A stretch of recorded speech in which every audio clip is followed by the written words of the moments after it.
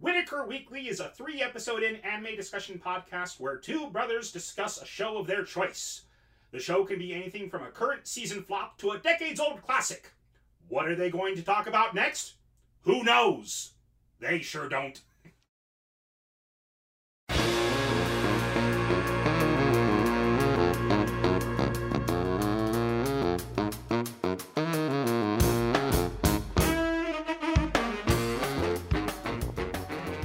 I'm Andrew. I'm Lee. And this is Whitaker Weekly. Welcome to another episode, guys. How's everybody doing? Go ahead and let us know in the comments. Anyways, I guess let's just get right into it, huh? E3 week. E3 week. Oh my goodness. Such exciting news coming out. The biggest bit of news for me, is Trials of Mana. Trials of Mana, Seiken Densetsu 3. It used to be called, well, it never had an official release outside of Japan. There were some fans that translated it, and the fan translation just kind of called it Secret of Mana 2. Yeah. But Square has officially released the Collection of Mana, which has Final Fantasy Adventure or Seiken Densetsu 1 in Japan, Secret of Mana, Seiken Densetsu 2, and Trials of Mana, which is Seiken Densetsu 3. And I hold Seiken Densetsu 3, Trials of Mana, in the same regard that I do Chrono Trigger and Final Fantasy 6. Okay? I am so excited. I purchased it, I downloaded it, and I think this might be a good opportunity to say that we are actually working on some Let's Plays for our channel. We're not ready to go just yet. We're working with some people for the artwork and stuff like that. But our very first game is going to be Trials of Mana, the original Super Nintendo release, emulated on the Switch. And I'm really excited to share my love of this game with you guys. Anyways, not only have they released Trials of Mana, they also have... Oh, I'm sorry. Not only have they released the Collection of Mana today, they announced a remake of Trials of Mana. That's coming out early next year. So I'm really excited about that. I'm really, really excited about Trials of Mana. What other news did they have? I see that you wrote some stuff down. You shared with me the fact that they announced Breath of the Wild 2 is in development. Sequel to Breath of the Wild is what they're calling it. It's a working title. Nothing's launched yet in terms of what they're going to call it. Zelda got a haircut. She and Link are on some journey together in the caverns beneath Hyrule Castle. Or, I don't know if it's beneath Hyrule Castle, but that's kind of implied that they're beneath Hyrule Castle in the trailer. But they are on a journey together, and they come across a corpse, a mummified corpse that's being held down by a hand. And it's very interesting looking. We're going to share a link to the video on our site. So come visit us at whitakerweekly.com, and you'll see a link to the site there. Link to the video there. It just looks absolutely amazing.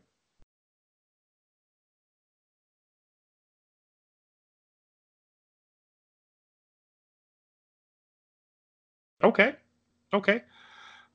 No, it does. It looks awesome. But yeah, they come across a mummified corpse, and people are there's a big, strong theory that mummified corpse is the mummy of Ganon or Ganondorf. Yeah, I'm really excited about that. And other things have come out. They've announced 2 new characters for Smash Brothers. They've announced the hero from the Dragon Quest series, and you're going to be able to select multiple heroes. And then they announced Banjo-Kazooie for Smash Brothers as well. Some other real big announcements that I got real excited for. There's Elden, I think it's called Elden Rings or Elden Ring. I'm probably getting the name wrong, but it's the new Miyazaki game, the guy who headed up the Dark Souls games and Bloodborne. He's returning to dark fantasy, and George R.R. Martin consulted on this project. So that's coming. Mm-hmm. And everybody knows now that Keanu Reeves' likeness is being used in a game, Cyberpunk 2077? Yes, he is playing a deceased character, actually, according to the lore of Cyberpunk, the tabletop RPG that they're basing their world off of, and they have all the lore for. They are basing that. He is playing Johnny Silverhand. Who, and I didn't know this, I kind of looked up some information about the character today, but he was a lead singer for the group called the Samurais, the Samurai. And the main character V, in all the concept art they've shown of him / her, or of the or like, just or videos and things that they've shown of V so far, V is wearing a samurai jacket. Kind of a jacket in honor, or like, a band jacket. But he passed away. Johnny Silverhand passed away a little while ago, and they've already kind of confirmed that figuring out why you can see this ghost of Johnny Silverhand is a big part of the story. Yeah. I'm excited. I'm real excited. Lots of cool stuff coming out from E3. But that one game that's got Norman Reedus. Yeah, they didn't really show anything new for that. Sony's not at E3 this year, but that's coming out as well. And what's that game that has the Punisher as the villain? Oh, that's Ghost Recon Breakpoint. Ghost Recon Breakpoint. They're doing which big name actors into things. Yeah, and funnily enough, Outside Xbox has kind of been one of my favorite YouTube channels. They've been on a kick for Keanu Reeves for a little while. They made the joke, man. So when does Keanu Reeves show up? Well, he doesn't show up. Well, what do you mean he doesn't show up? You can't have a Breakpoint video game or a Point Break video game without Keanu Reeves and surfing. No. It's Breakpoint, not Point Break. Oh, well, this is. And then they just barely made a Sims video where they're playing The Sims 4, the new expansion pack for Sims 4, which is an island pack, and they made a bunch of their cast members in The Sims 4, and then their roommate John Wick. And what's sad is that they made that video on Saturday, but EA would not allow them to post the video until Sunday, which is when it was revealed that Keanu Reeves was in Cyberpunk 2077. And so it kind of made the announcement himself. Yeah, he came out. He made the announcement himself. It was great. He was there. Someone in the audience said, "You're breathtaking." He's like, "Wasn't that breathtaking?" Yeah, he says, "Wasn't that breathtaking?" And then he shouts, talking about the trailer. And he shouts, "You're breathtaking." And apparently that guy who made that shout got a free copy of the game. Yeah. Well, yeah. So the guy shouted, "You're breathtaking," and then he's like, "No, you're breathtaking." And they've already made GIFs of it and stuff like that. It's the most wholesome meme on the universe right now. And someone pointed out, yeah, finally they've got Keanu Reeves in a video game. And I'm like, he was in The Matrix. I'm pretty sure there were Bill and Ted video games back in the 90s. Though someone also pointed a great meme showing Keanu Reeves in The Matrix from like 2001 or whenever that game came out. Yeah. It's like the last 17 years of video game advancement has all been just to get Keanu Reeves in another video game. And then it shows him as Johnny Silverhand. Yes. Anyway, yeah, I'm excited. Nintendo also announced Animal Crossing. Or not announced. They showed more footage of the new Animal Crossing game for the Switch. And they've mentioned that in an effort to better promote the health of their developers, they are more concerned about their developers being healthy, well-being, than meeting deadlines. Yes. So they decided to go ahead and push it back. As opposed to, some big wig making an announcement and saying we're not pushing it back, we're keeping that regardless of the shape of the game. You guys need to do crunch. So yeah, I've always appreciated Nintendo when it comes to things like that. I remember, they pushed back Zelda Ocarina of Time a couple of years. They said it's going to come out at this time. They're like, nope, it's not ready yet, guys. We want to make sure that it's ready. And this is before, they could patch games. So they wanted to make sure that it was a good, solid game before they actually released it.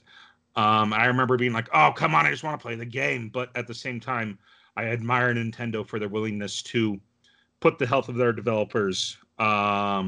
Just put that before the release date. They want to make sure that their developers are healthy and happy and enjoying what they're doing. That way they can go ahead and keep making the great games that Nintendo's known for making. Yeah.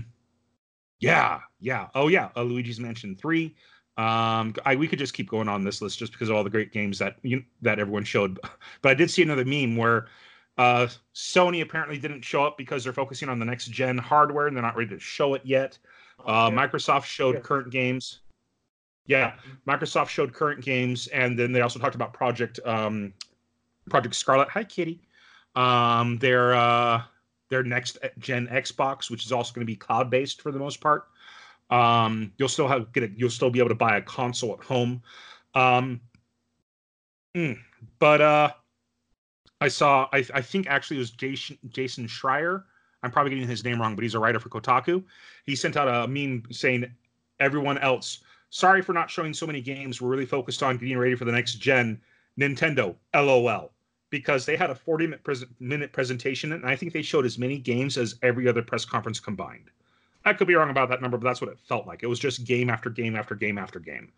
Man, I love having a Switch. It's such a great console. Okay, so I guess that's it for the news, unless there's anything else we wanted to talk about. Oh, one more thing, anime related. My copy of Komi Can't Communicate Volume 1 came in the mail yesterday. And I've already started reading it, and it's delightful. It's such a wonderful manga. I will say, and I actually tweeted to Viz, they haven't responded. I'm not really expecting them to. I'm some nobody on the internet at this point. But one of my favorite things about the fan translations that I've seen is that the fan translations will point out that the names are puns. Like Tadano Hitohito, the main boy, his name literally means just a guy. And he is average across the board, okay? There's this one joke where they show the end of semester grades, and some people got really good, some of those got really bad, but he got the class average on every single one of his test scores. It's the exact same. So he's not bad, he's not great, he's just a guy. But yeah, no, it's yeah, he's just this guy, you say it, he's just this guy,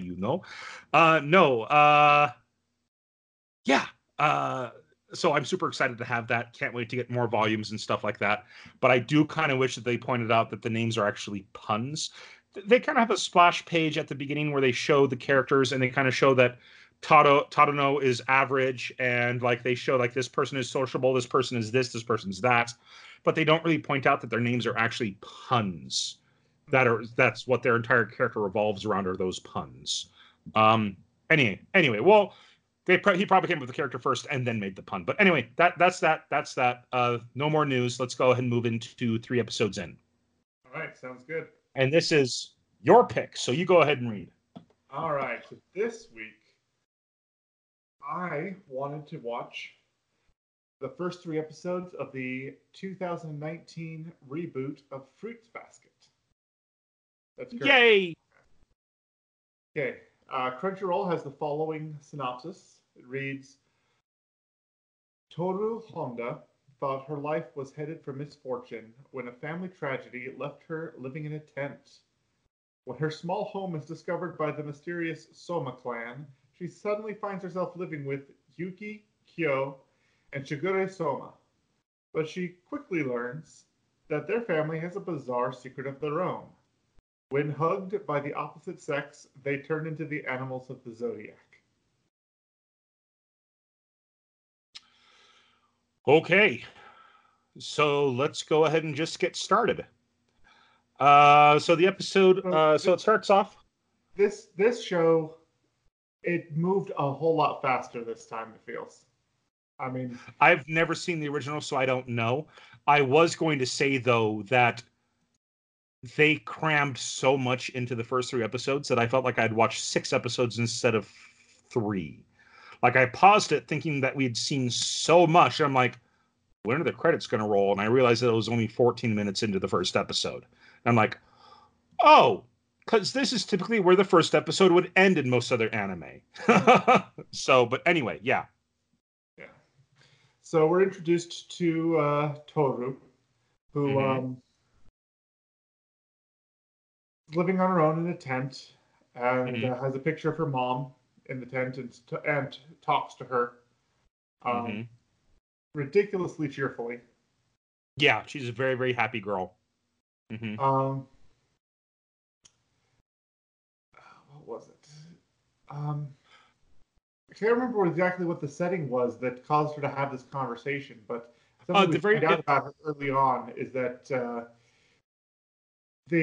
she hears the story of the Zodiac. The episode 1 starts off with telling the story of the Zodiac, and then it turns out her mom's telling her that story at bed.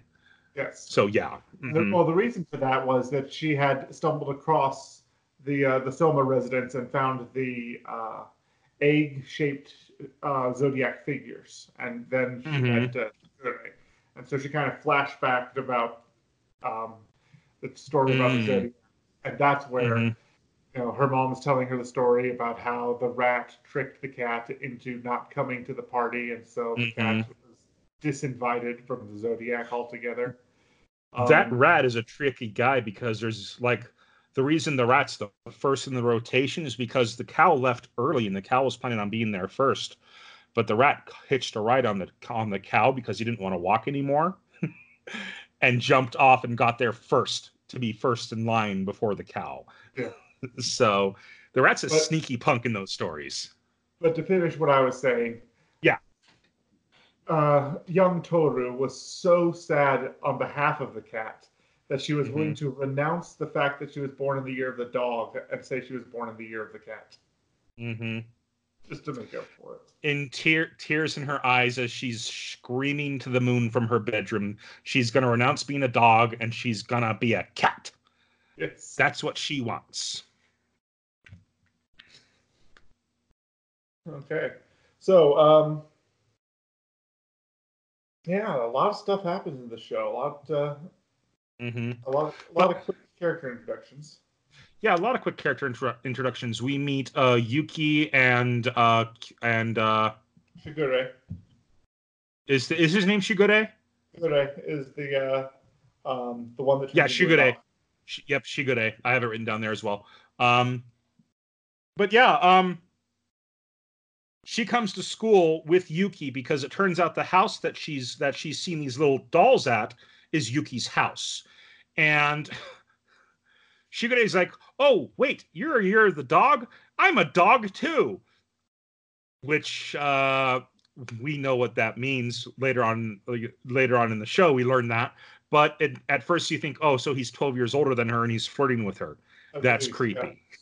Yeah, at least 12 older than a high school girl. He's either 12, 24, 36, 48. It's not a good number if you're the same year as a high school girl. But anyway, she's about to leave because she's so embarrassed because they learn that she's in the she's living nearby, and they're just like, wait, you're living nearby? And she doesn't want to reveal that she's living in a tent, so she just runs off and goes to school, and Yuki goes shortly after her. We're correct. Did they walk together in the first episode? I don't remember. They offers to walk together. They don't show them walking together, but it's implied because they do arrive at school at the same time. They arrive at school at the same time, and sometime during the school day, Toru is surrounded by girls who are demanding he follows the school rules when it comes to interacting with the prince. Yes. Demanding that she works. Gosh, sorry. They have made they called themselves Prince Yuki, and that they have made a series of rules of how to behave around this boy that's a year younger than them that they've idolized. Yeah, they've completely idolized Yuki. They're in the same. She and Yuki are in the same class at school. They're both first years. This is a club of second years that are idolizing their school prince. But they keep saying these things like, you can't do this, or like, I forget what the rules are. I didn't write them down. They were just silly little things. But but then her friends appear. And Toru's friends appear, and they're both school Yankees. They're the school delinquents. Yes, They scare off these two girls. And, they scare off these three girls. And one of them, Hanajima, she's got dark hair, a long braid, and she says something to them that says, get out of here or I will censor, and it says censored, you with my brain, or with waves. We'll use my waves to censor you. Yeah. And they all freak out and run away. And this is a reoccurring thing with Hanajima. She's all about waves and things like that. Kind of like shoot, I'm forgetting his name, the character's name, but Donald Sutherland from Kelly's Heroes. Oh, yes. Yes. Don't hit me with the negative wave so early in the morning. Look at you with all the negative waves. First thing in the morning, hitting me with negative waves. Oh, what was that? I want to say Oddball, but I don't think it's, yeah. Is it Oddball? Okay. Oddball. Yeah, he's a tank driver in a World War II movie. That's just an absolutely phenomenal movie. Anyway, he's got pink paintballs in his tank cannon. On accident. It was yeah. They loaded the wrong shell. But anyway,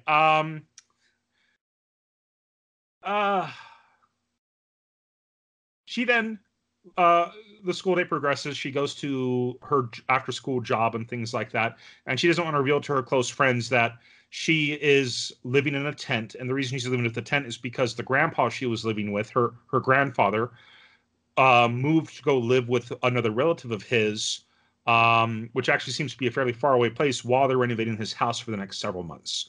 And so she decided to go ahead and live on her own, because she was going to be living on her own at some point anyway, so might as well get the experience for it. So she buys a cheap tent with holes in it that ants can get in through. A cheap tent, ants can get into it. Slugs, there are slugs all over it. And she, as she's walking home that night, she gets discovered by Yuki and Shigure. And Yuki, and Shigure knows that something's off with her, because he says, yeah, the Soma clan hasn't rented out any of this land to anybody but our family for generations. So they follow her, and she goes to her tent, and she's about to collapse because of how tired she is. But she's going to go wash up. Leading up to that scene, they find out that she has a part-time job, and she is so hyperactive when it comes to completing that job that it's really easy for the older ladies who share. Like, life has gotten a lot easier since she's been hired. Yeah, there's just two little ladies who are just sitting there just drinking tea as she cleans everything else. It looks like she's a maid or a cleaning lady at some kind of hotel or something. A hotel or just some place that has a big old reception hall or something in it, because they're sitting in some fancy chairs, and there's like some fancy artwork in the background and stuff like that. Yeah, she's working somewhere. Mm-hmm. She's a gallery or a museum or a hotel. Yeah. They don't specify, but it's clearly a place that hires cleaning services. But she or has their own cleaning staff, something like that. As she anyway, she goes home. She's about to go shower before she does her homework for that night, even though she's exhausted. And she leaves her tent, and she sees the two guys standing outside of her tent, and she starts freaking out. And they take her back to their home, and they're like, "Look, no, you can't stay out in that tent. There's landslides in this area all over the place." And now I can't help but, knowing what I know now, I can't help but wonder if the landslide was planned. Because so jumping a little ahead a bit, we learned that Shigure is the year of the dog. He transforms into a dog whenever a woman hugs him, and their only real power is that they can communicate with animals. Animals of their type. The animals of their type. Yep. And he hears a wolf howling, and he just says, "Oh, well, I don't think you can go back to your tent anyways, because there was just a landslide." Really? Where? Probably not at my tent. And you go to her tent, it's covered in a landslide. I was just like, and he says, "Oh, I heard the noise of a landslide." And so either he was warned about it and the wolf told him, or he had the wolves do it so to give her an excuse not to stay in that tent. So, but anyway, long story short, landslide covers her tent. She starts freaking out. She wants to dig her mother's picture out of there. I need to get mom out of there. She can't breathe. They take her home, and all the while she's giving herself a fever with how hard she's working and how. Yep. It's just they take her home. She's sick. She has a fever. They give her medicine and things like that. Real fast. We need to also. No, we can talk about that. No, we can talk about that later. No, this happens earlier. She has a conversation with Yuki at some point, talking about how she wanted to become the year of the cat. And Yuki has clearly. This is before she leaves on.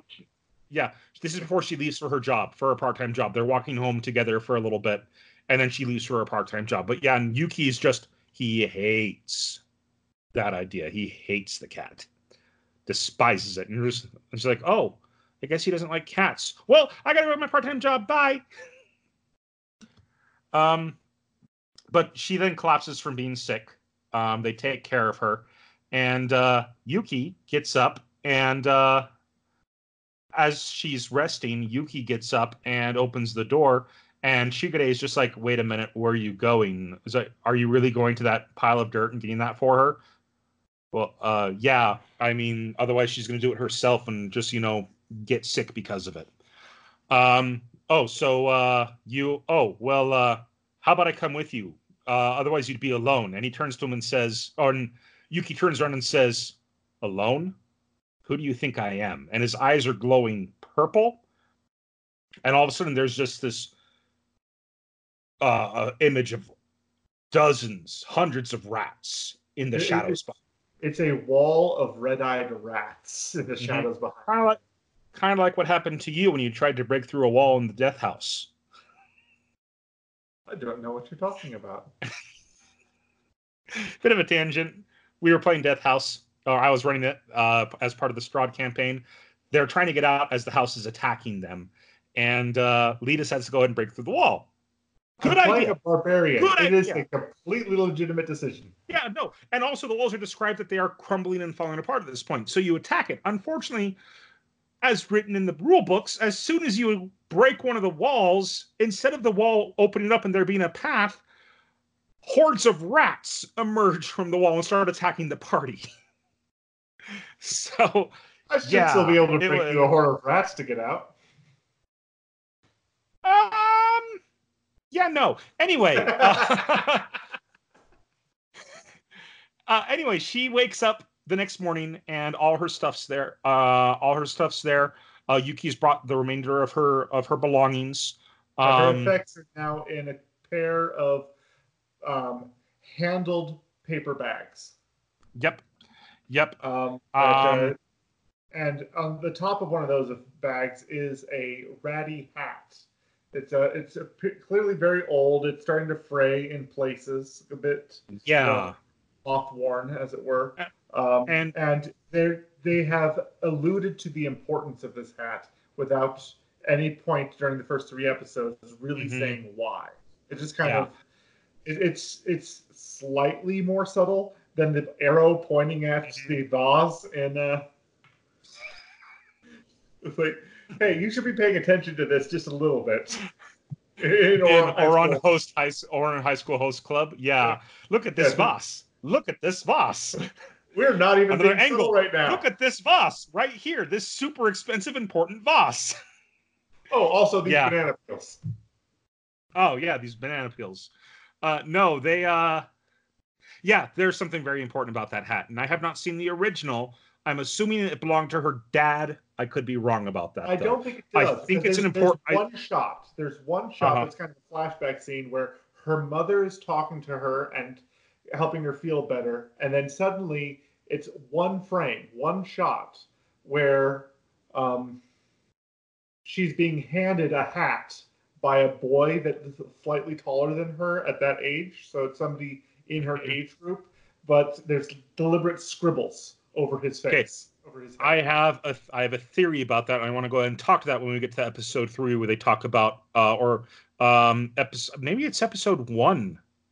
No, I think it's episode. I don't remember what episode it is. Anyways, I don't keep track of what episode is what. Just kind of want to share my thoughts about the show. Anyway, yeah, that's very important. That is very important. But now that you bring that up, I think we know why. I have a theory as to why. Because they really, really hinted at something. But anyway, they're probably playing up the the secret forgotten childhood friend trope of some kind. Well, for reasons, it's forgotten. But anyway, I wanted to point this out when they've noticed that she's living in a tent. I forgot to write this. When they realize that she's living in a tent, Shigure just starts laughing. Yes, he can't laughing. Stop himself. And they're in from the point where they're in outside of her tent to inside the house before she collapses from her fever. He's still laughing. Can't stop. So I was like, oh man, oh Shigure. But anyway, I wanted to point out the bit where I hadn't seen this before, and I had forgotten the synopsis when I started watching this. So them turning into zodiac animals, I didn't know about that at first. I did know that was a thing. That was a gimmick in the show when I started. But when his eyes glow and it shows all the rats, that's when the show hooked me. That's this game that at first it just was kind of this fun, silly show. But then as soon as they threw that element into it, I was like, ooh, okay, so there's a lot more going on here. Good. I want to see this.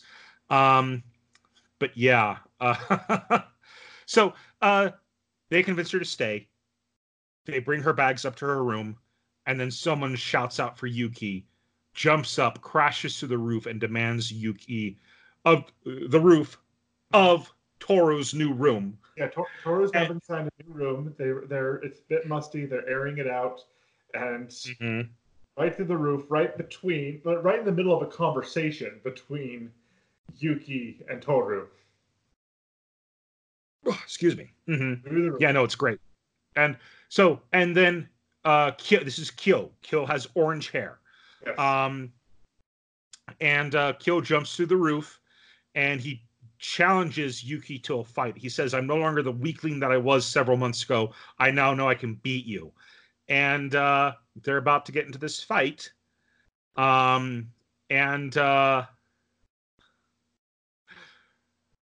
Sweet little Toru doesn't want to see anybody fight, and so she jumps at Kyo to get him to stop. And this is another thing we should probably mention. They said earlier that the prince, Yuki, a girl confessed, and he said no, and then she jumped him, and then he flipped her around and danced away. Yes. Or pranced away or whatever. And so she grabs Kyo. Kyo turns into a cat. A full standard sized pet house cat. With the standards all in the orange that is the cat's hair. That is Kyo's hair color. And I forget exactly what happens yet, but one thing one thing leads to another, and she ends up grabbing Yuki and Shigure, and they all Yuki turns into a rat. Yuki turns into a rat, and Shigure turns into a dog. And that's how the episode ends. Mm-hmm. The next episode starts with somebody ringing the doorbell, and she's holding all three of them in her arms. And says, I've got animals. Like, I see that, says the delivery man. Like, can you sign for this? No, you don't understand. Yeah. And then the dog takes a stamp and puts the family crest stamp. The dog stamp. Oh, that is a well-trained dog. Very smart. And he gets up and he leaves. And then once he's gone, the animals start discussing amongst themselves. Mhm. Okay, now she knows we turn into animals. What are we going to do about this? It's like they could still talk. They can talk with And people. and What? so Shigure then proceeds to tell her the situation. They're Uh-huh. possessed. It's a family curse that every single member of the family is in some way possessed by one of the 12 or the 13 zodiac spirits, the 12 official and the cat. Um, and but after a while, they turn back human. Uh-huh. Buck naked, of course. Buck naked. And like they say, oh, it's just after a while. Don't worry about it. After a while, we all turn back into humans. And then poof, different colored smoke for each of the guys. Buck naked, of course. And they actually say that. And then Yes. there's this adorable scene where she just turns around, blushes, and just tries to hide her face from seeing three naked men. She's a sweetheart. She's an absolute sweetheart. I guess that's putting it mildly. She's a sweetheart, but she's really just this kind-hearted, wonderful girl. Oh, she also something she does for them. Her father died from sickness when she was 3 or 4. Yeah, they said 3. She was taking care of, and she learned how to cook and clean to take care of the house while her mother worked from a young age. And so it was a skill set that she's had in plenty. And she enjoyed doing it because she was able to help her mom. And apparently, Yuki and Shigure have no domestic skills whatsoever. And so when her fever first spikes, they open the door to the kitchen, and it is floor to ceiling garbage bags. And she says something like, decay. "Wait, a what? A what? The sea of decay." That's right. Oh, it's a sea of decay. And Shigure is right. Isn't that a great way of describing it? That's incredible. But she cleans that for them and then makes breakfast for them the next day. But before we say that, we should probably say that Shigure's like, look, we might as well just tell her the truth. I mean, she, rather than telling her just some weird lie, we might as well just tell her the truth. Our clan, for the last several hundred years, every member of our clan has been able to transform into a member of the Zodiac animals. Don't know why. But every time we get hugged by... Yeah, every time we get hugged by a member of the opposite sex, we turn into that animal. Yep. So, and it's just her domestic skills were part of her selling point as to why she was allowed to keep living with Shigure and Yuki. Because then I went back to bring this up because after she was discovered, Shigure had to tell the head of the family about what had happened. Yep. And so I don't know what specifically he said to encourage this sort of behavior, but the head of the family agreed to let her keep her memories of this because apparently they have the ability to erase memories, which is hypnotism is what they say. But excuse me, kind of jumping around a little bit here with the timeline. Excuse me, I had pizza for dinner and I'm burping up pepperoni. But anyway, with the hypnotism and erasing memory and stuff like that, we have a flashback with Yuki where he's playing with kids around his age, and this one girl trips him and hugs him by accident, and he turns into a rat. Yep. And and Yuki's talking to Shigure, and he's just like, look, I know the reason you told her the truth is because we're going to erase her memories, just like we did before. And Shigure is just like, no, we're not doing it this time, because the reason we did it last time is because of how many people learned about it. There was no way for us to keep it secret otherwise. This time it's just one person, and she's a very honest person, and I'm pretty sure we can trust her. Yeah. And, that might be a good sign, because dogs are really good at, knowing if you're a good person or not. Scientifically proven that dogs can tell who a good person is. Yep.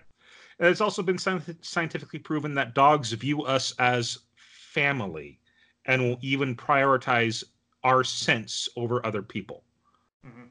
And I love dogs. Can't have a dog just yet. Don't live in a place where I can have a dog, but whatever. That's life right now. Anyway, So going back everybody listening to this podcast right now, subscribe, tell your friends to subscribe, and eventually we'll have enough ad revenue to get Andrew a dog. So do that now. Sure. Let's pitch get Andrew a dog. We haven't tried that angle just yet. Let's pitch get Andrew a dog. Anyway. Why not? Anyway, going back to the hypnotism. Sure. Going back to the hypnotism. I mean, brunette Rick Hunter didn't work, but going back to the hypnotism, it's revealed that Yuki's still very upset about it, and there was a lot of people there that don't remember. And I can't help but wonder if one of the reasons that they don't want to hypnotize Toru is what if they can only hypnotize a person once? Because I think that she was one of the people that was hypnotized in that group of children. That would explain a lot. Because that would explain a lot. That would explain the hat that they're alluding to, that she got it from a boy that she doesn't really remember. Yeah, and it will be interesting to see what happens when. I don't know, because maybe he doesn't remember the hat. Maybe he doesn't remember the hat at this point because he did give her the bags full of her stuff that he gathered himself. So anyway, hat.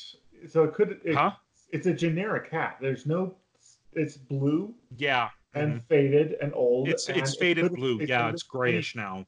I mean, it's that there's nothing significant about the style of the hat that should cause any kind of throwback thoughts to it. There's not a logo or a brand. That's so clear about it. Yeah. It's not like a solid black hat with the word Roger emblazoned in black on it. Whatever do you mean by that? Oh, don't you remember did you ever watch it's not a hoodie with the word Opie on it. Ask a Ninja. Oh, Ask a Ninja? Yeah, I remember that. I remember that now. Yeah. I mean, there was a bit about a ninja named Roger. You were referencing. A bit about a ninja named Roger. Well, apparently they made merchandise for him, and it's just a black baseball cap with black letters that says Roger. Dear Ninja, why do I always feel like that there are a group of ninjas out there wanting to kill me? There's not ninjas. There's not ninjas out there wanting to kill you. Just one. His name is Roger, and boy, does he want to kill you. Something like that. Yeah. Oh gosh, Ask a Ninja. Haven't thought about that show in forever. Anyway, before we get sidetracked again, let's go ahead and move on. It's revealed that Kyo and Yuki, the cat and the rat, are rivals. Kyo is constantly challenging Yuki to fights and constantly losing. Yes. We learn he's very single-minded about the whole thing. In fact, the next morning after he busted into that house, he still wants to challenge Yuki to a fight, and enraged, he, with one punch, smashes a table in half, and half that table nicks Toru right in the middle of her forehead. Yep. And she starts bleeding, which causes Yuki to become serious about fighting Kyo. I'm going to punish you by actually taking you serious for once, so I can just show you how much better I am than you. And just destroys him. Destroys him. He gets up in his face and is doing that standard anime thing where he's so close, but he still can't lay a hand on him. And then he roundhouse kicks him across the yard into the koi pond. And I think that is after the bit where we learned that Yuki or Kyo got tricked into taking a transfer test. Yes, tell us about that one. Yeah, so Kyo comes into the house furious, and he's just shouting, and Shigere's following him. Shigere's in a suit. And Kyo's just like, what are you doing? What are you doing? Why would you do that? And he says, do you enjoy manipulating people like that? And Shigere's just like, I am thoroughly enjoying this, but it is for your own good. Well, I guess I do enjoy manipulating you about this. But he tricked him into taking a transfer test So he's at this. So Kyo's at the same school as Yuki and Toru. Well, it turns out that Kyo went to an all-boys school, and it's revealed later that the reason he went to the all-boys school is because he thinks it's crazy going to a school with girls simply because of their, if the risk of being touched. So he wanted to go around to a school with just all boys. That's what his plan was. But to make sure they're all together and probably to keep a better eye on them, they decided to go ahead and have them all go to the same school. In the area together anyway, and even though he enrolled in an all-boys school, he hadn't gone a single day in the last 4 months. He just spent his time in the mountains training to fight. Yep, and this is a way to get him to go to school. And he passed the test with flying colors. He didn't cheat or anything. He's an intelligent guy. He just, didn't go to school for 4 months because he wanted to train to beat Yuki in a fight. And so he ends up in the same class as the other two. And suddenly, now the girl who can sense people's waves and is kind of a cult in nature. Hanajima. Hanajima has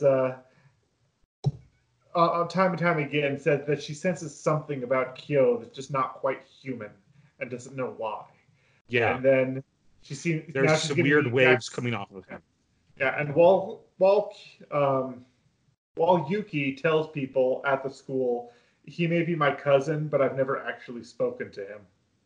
What he says to people at the school.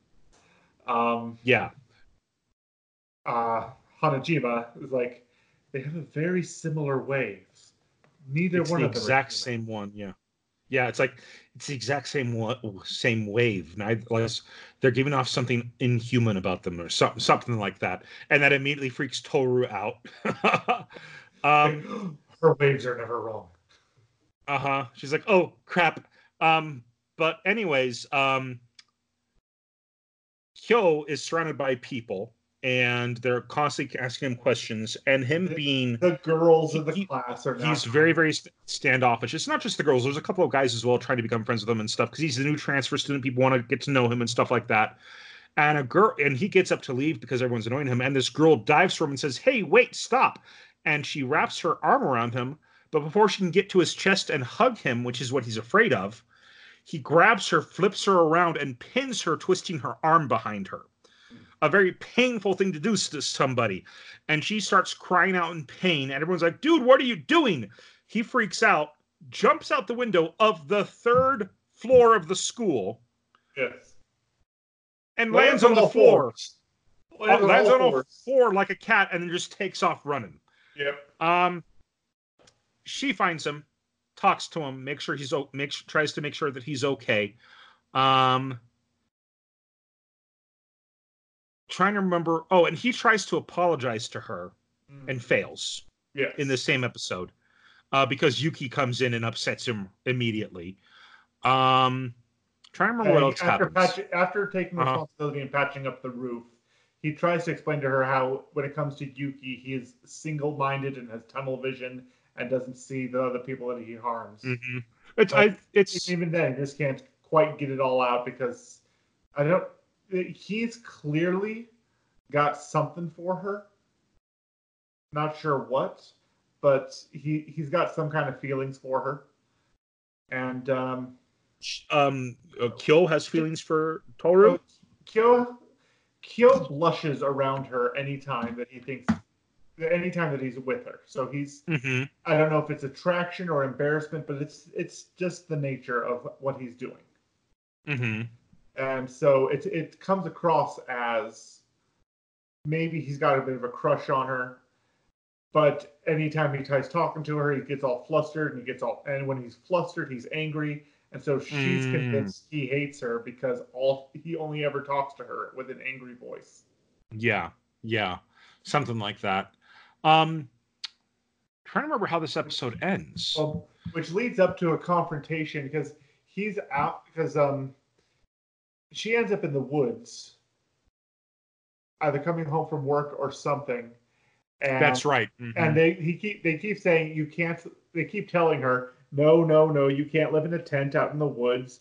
there are perverts out there, and a girl just is not safe living on her own like that. Mm-hmm. And so this dark figure is looming up behind her, and she's like, "Is it one of those perverts?" And she screams and swings her school bag and lands perfectly, masking who she hit until the bag comes down, and she had whacked Kyo. Kyo. Mm-hmm. She had whacked Mm-hmm. Kyo.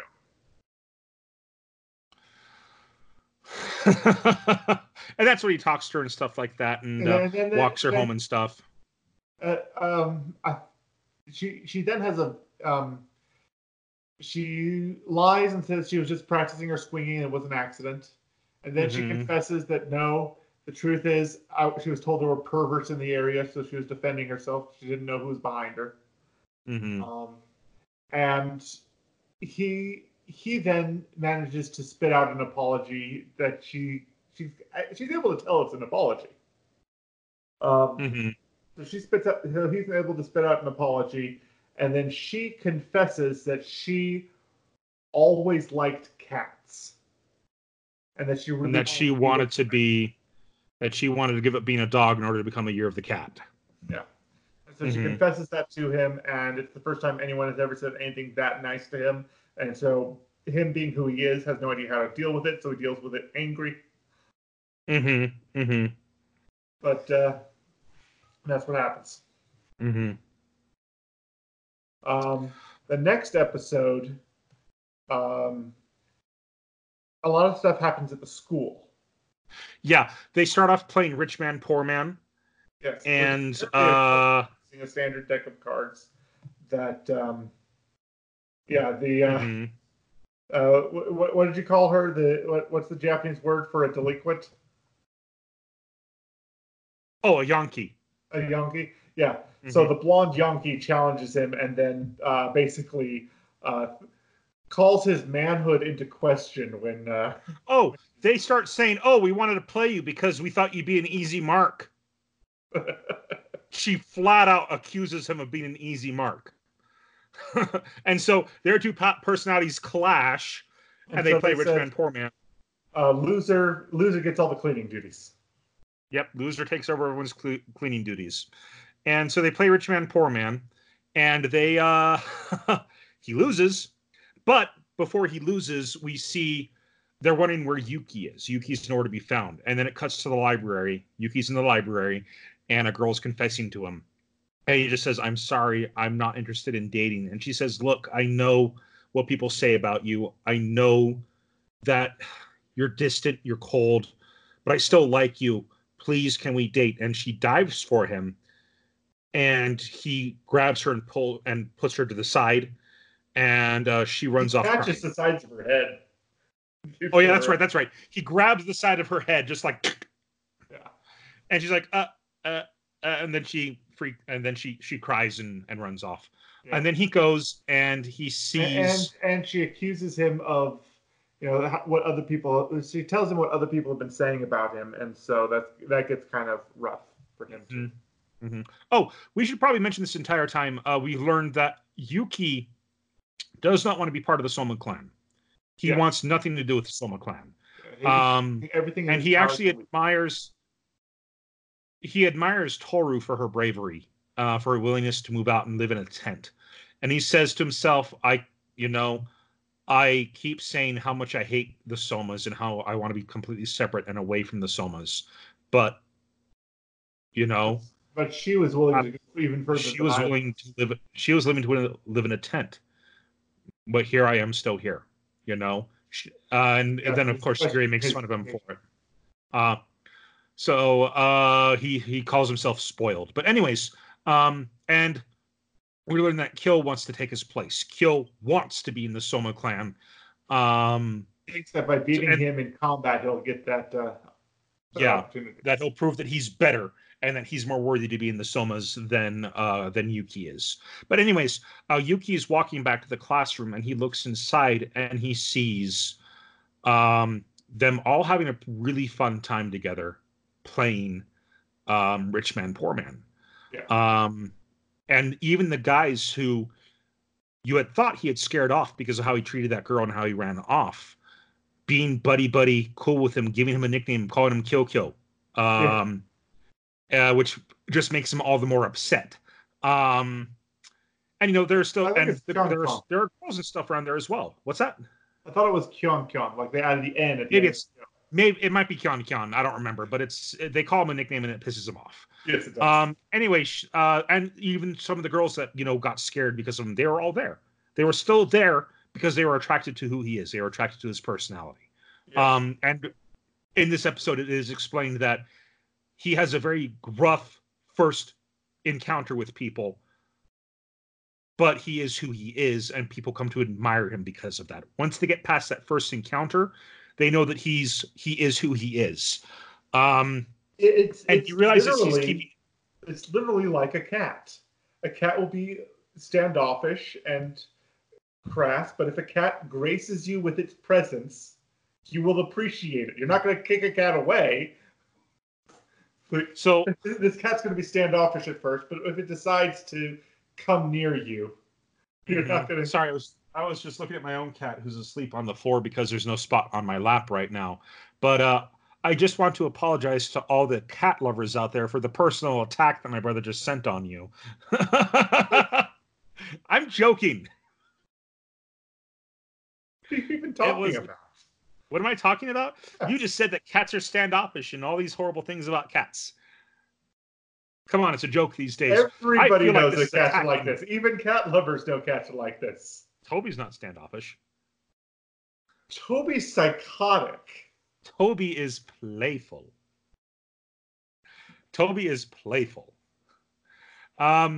Anyway.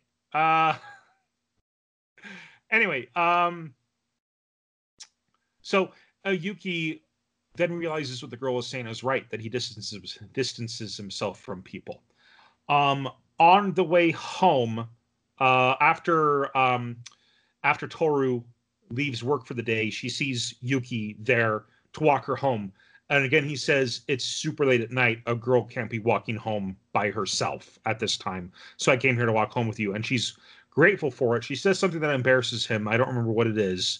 But as she's talking to him, she notices that he's upset. Oh, no, that's what she says. She says, oh, thank you so much. You and Kyo are such nice people. Yeah. And that upsets Yuki. Yeah, and she says, please, if there's, she notices that he's upset. And she says, please, if there's anything that's upsetting you, I want you to talk to me about it. Please just open up and tell me what's going on. Yeah, she says, keeping her distance from him. She says this to him while they're crossing a bridge. No. She says this to him right before she gets run into by a drunkard that pushes her into him, turning him into a rat. Yes, they're outside. They had met at the school. They had gotten outside, and I want to say they were near or on a bridge. Mm-hmm. He opens up to her while they're on the bridge. Right. So at least that's what I remember.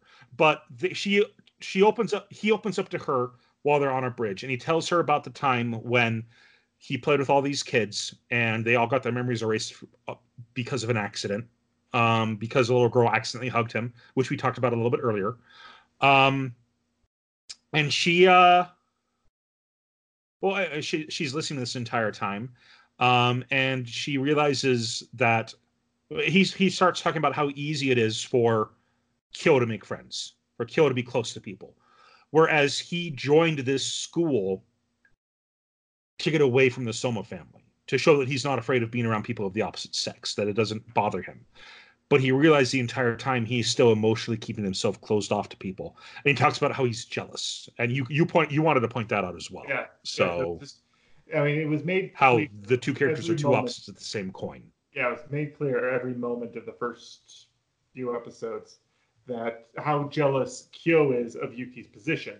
And then when it's revealed how jealous Yuki is of Kyo and how annoyed he is by Kyo's jealousy of him, like, you have everything that I want. Stop coveting what I have. And so that's the situation. Yeah, exactly. And they're both jealous of each other. But the turn of events was he's waiting for her at the school. they're walking down the street, and she asks passionately with the Japanese tone of you shout when you're serious. Mm-hmm. That Yuki share his problems with her. Mm-hmm. Because they want to become closer to him and become closer friends. And that's when the drunkard says, "Oh, look at these two kids flirting." And it's like, would you two stop flirting and go home already type thing? And stumbles into her, who stumbles into him, turns him into a rat. And she's holding his clothes while he's and the drunks just walk on by. Mm-hmm. And then they're walking down the bridge, and that's when he's telling her about all these problems. And then the typhoon hits, and it's not clear whether or not water speeds up the process of turning back human, but the first raindrops seem to be, and now Puff of Smoke, here he is naked in the rain. Yep, naked in the rain, and the entire time she was holding his clothes for him. Yeah. She had folded them nicely, and she was holding them, and he was walking like an anthropomorphic rat, just on his hind legs as he was talking and opening it up with her. And there's this great scene. I don't exactly remember where this falls in the episode, but there's this great scene where she just says, well, she's got this mental image of the two of them finally coming to agreement, finally coming to understand each other, and it's like it's even drawn as if it's like. We will be best friends where it's forever. kind of it's like a girl's perfect imagination. They have like the sparkly eyes and things like that you'll see in some shoujo manga and stuff like that, or at least in artwork that's kind of poking fun at shoujo manga. And they shake hands during the sunset, and then she pops up blushing, thinking, "Oh yeah, no, that's never gonna happen," type thing. It's like that's actually kind of worse. Yeah, they're just like, oh, yeah, no, that's worse. No, let's stick with how it is. But anyway, they get home, and they're both soaking wet. Both soaking wet. And then they find out the news that it was a typhoon that had hit, and so it's going to get worse. So he grabs a tarp and runs. And Toru doesn't know what's going on. It turns out that Yuki, which something he calls a secret base, is a garden. Yeah, and he invited her to this secret base in a previous episode, said, maybe I'll take you to it sometime. And she gets super excited, and there's this child. She gets stars in her eyes. At this crayon drawing that appears in her back, in her head.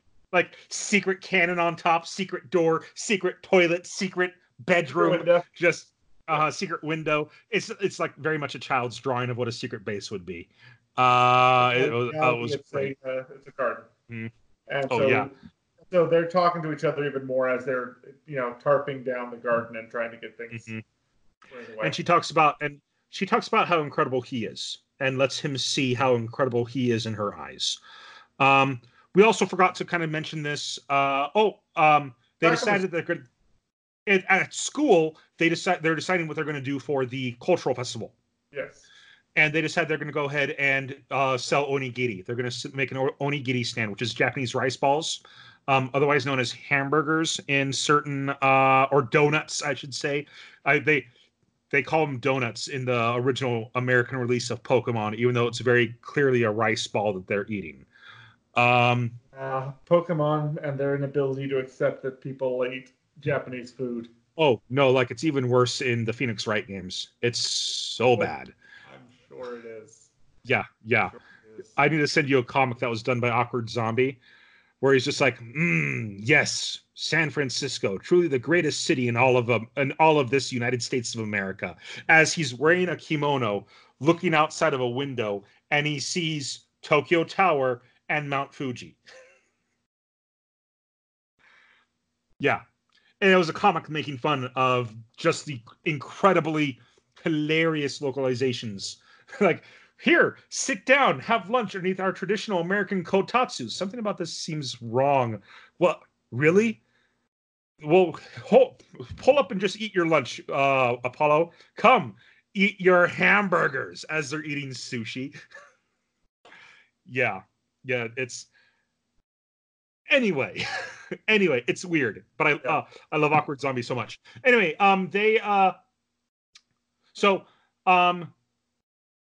Anyway, they so spend the they're night talking covering the garden in a tarp. The next morning, they pluck up some fresh chives that are ready to be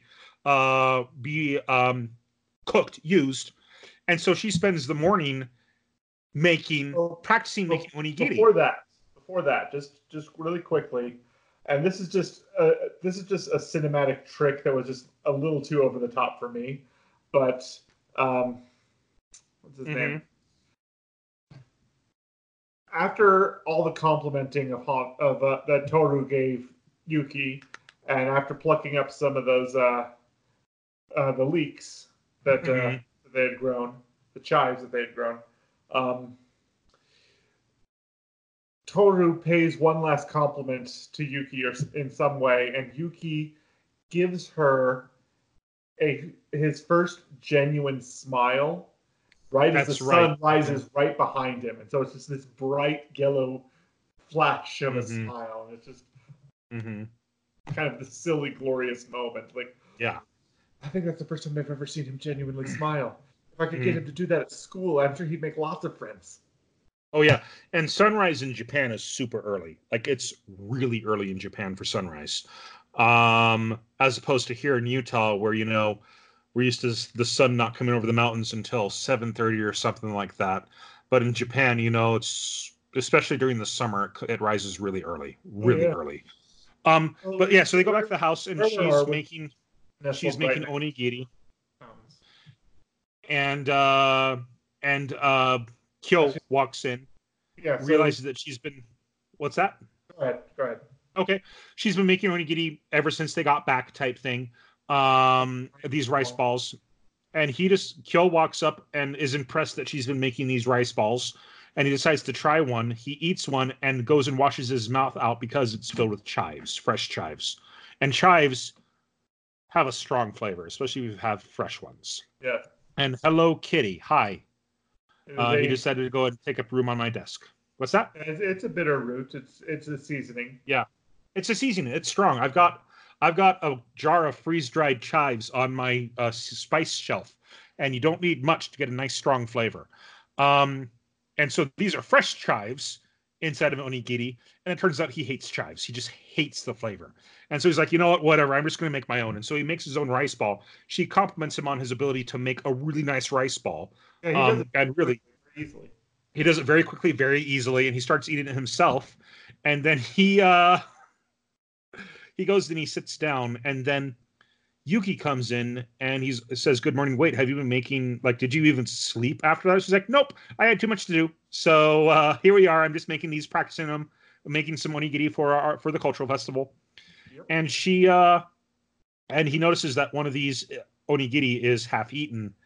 And she's like, "Oh, it's okay. He doesn't like chives. It turns out he doesn't like chives. It's fine." And Yuki, who knows exactly what she went through so they could have those fresh chives that morning, goes over to Kyo, grabs his head, and shoves it in his mouth. Plugs his nose. Holds him by the nose to force his mouth open, and shoves this chives into his mouth. Yeah. He's just like, no, with what she went through, you are going to respect the fact that she made this. Doesn't matter if you like it or not. Before that moment, there is a moment of silly pontificating that Toru does. It's very insightful, but she realizes, so everybody has a plum on their back. The plum being the ideal center of one of those onigiri. Yeah. Well, so, depending on the onigiri you're making, but yeah. And so everybody has this delightful core to themselves, but it's on their back and they can't see it. Only other people can see it. Everybody else just thinks of themselves as this plain white rice bowl. They can only see themselves from the outside. They don't see what's really special about themselves. They only see what's special about other people.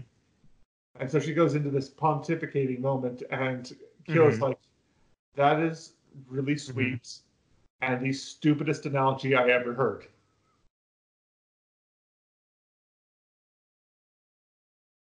And she's like, "Oh, wait, maybe I should have gone with octopus or something else." Or salmon, because you like salmon. Salmon, because you like salmon. And but then he says, And that's you have a great you've got a you have a plum too. you have a plum as well, and that embarrasses her. But yeah, that's when Yuki comes Oh, down. really? A very, very tiny one. A very, very tiny one. Yeah. Like, those are the best kind. And then the episode ends with this girl showing up, hiding behind a tree, saying, "Are you Honda Toru?" Yeah. And she's very, very shy. Very, very well. I don't know, shy, but kind of scared. How the episode ends was before that she's leaving work, and one of the people who's associated with a rabbit in the ending credits is sitting in the lobby where she's leaving. Mm-hmm.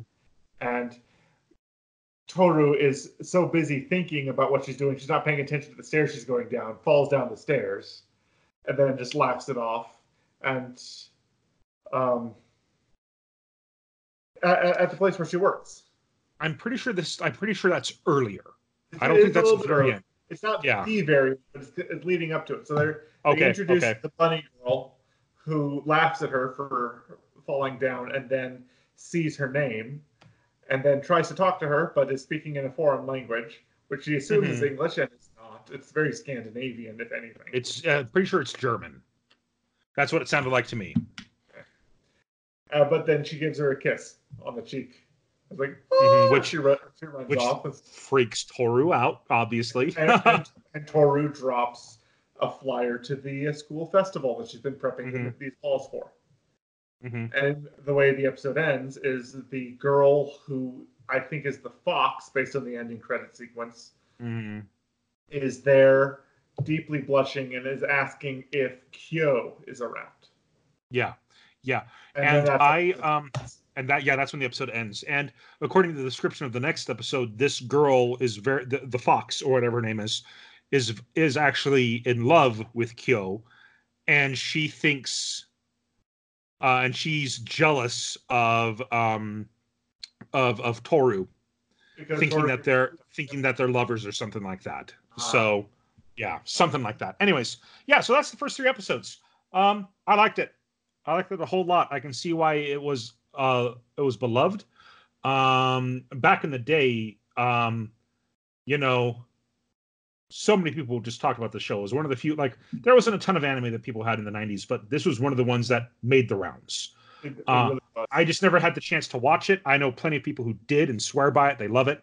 From what I've heard about this one, it's very different than the first one, but it's still really good. So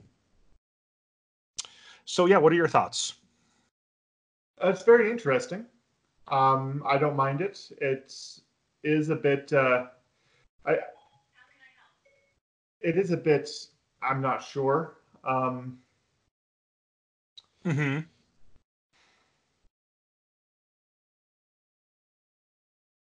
mean, you don't know if you're going to watch more. Well, I've got so much on my plate right now that I'm not sure I'm going to try to watch more. I mean, okay, maybe it's a maybe for me. It's not a no, but with everything else that I've been trying to finish, we'll see. Oh, I adore it, and I want to see. And it says season 1. Like in the opening credits, it says season 1. So obviously they're going to do more. But I really want to see, because obviously it's a love story. Yeah. It's a love story, I want to say, between Toru and Yuki. But I want to see how on earth they figure out how to have a relationship, especially a physical relationship, when he turns into a rat every time she hugs him. Right. And not even when she hugs him, it's like when she comes into contact with his chest area. Because when Shigure turned into a dog, she just kind of fell onto him. Her arms weren't around him or anything. Right. So how they define hug is pretty loose. Yeah. Yeah. But anyways, I liked it. I'm definitely going to go ahead and watch more. But yeah, so that's it for that show. Next week, we're going to be watching a show that I've already seen all the episodes for, except for, I think, the most recent one. Doug told me about this a while ago, and I went ahead and I watched it. But after I was watching, I was like, this is something that Lee needs to watch. Okay. Wise Man's Grandchild. Not enough people online are talking about this one. And it's a good one. It's really worth it. Says here, and this is the synopsis once again taken from Crunchyroll. A young man dies in a car accident and is reborn in a magical new world. The old, yet wise Merlin finds the boy, names him Shin, raises him from infancy, and teaches him combat and powerful magic along the way. 15 years later, Shin is ready to travel the globe on his own, but Merlin forgot to teach him something major. Common sense. That sounds amazing. Yeah. And I'll just go ahead and say this real fast. He's able to apply our world's science to their world's magic and do incredible things with it. Reminds me of the blue-haired girl from Gate reading a chemistry book and then being able to use her spell to move an entire lake of water. Yeah. Imagine something like that. But this is a comedy. This is there's some serious elements to it, but it's very lighthearted. It's very much a comedy. When you throw a main character without common sense into a modern world situation, he doesn't realize how special and how powerful he is. Every time he casts a spell and he sees people's reaction to it, he's like, wait, is that really that incredible? So, yeah, just watch it. I can't wait to talk to you about the first 3 episodes, and I can't wait for people to listen in. But yeah, it's great. It's a fantastic show. And yeah, we're going to go ahead and watch that for our next 3 episodes in for next week. Great. All right, that's it for 3 episodes in. Now we've got recommendation of the week, and it's your turn. And this week I was going through a list of anime that I'd seen and ones that I could that I remembered watching. And I was going to recommend Duel, but I didn't remember enough of it to really give a good, strong synopsis. Okay. I have to try to find it again before I give it another recommendation. But this week I'm going to recommend Interviews with Monster Girls. Okay.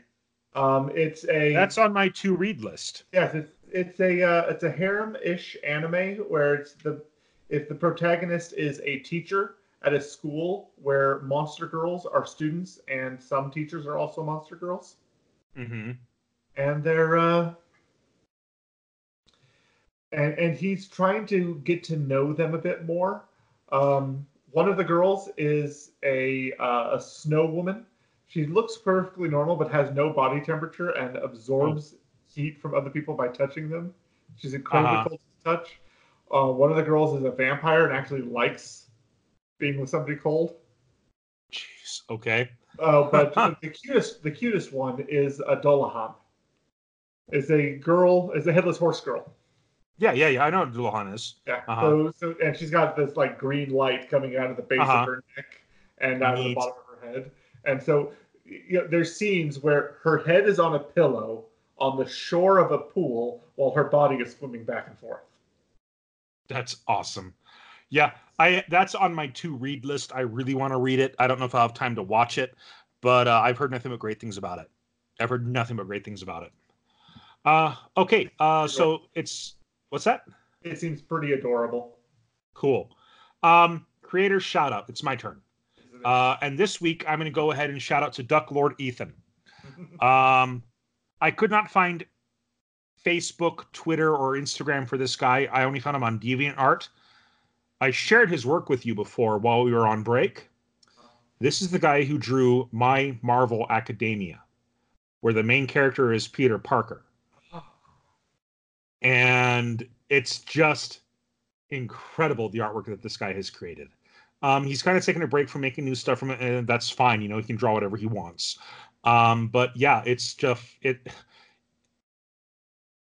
seeing Marvel characters in the My Hero Academia style is so awesome. There's this amazing shot. You remember the shot where All Might and the Nomu's fists meet as they're punching? Well, All Might is Iron Man, and the Nomu is one of the Sentinels from Days of Future Past. One of the futuristic ones, the ones that shapeshift. Yeah, okay. And it's just the two of them punching in that arena that they're in. It's such a cool shot. Nice. Yeah. Anyways, I can't help but recommend it enough. Just go check out his artwork.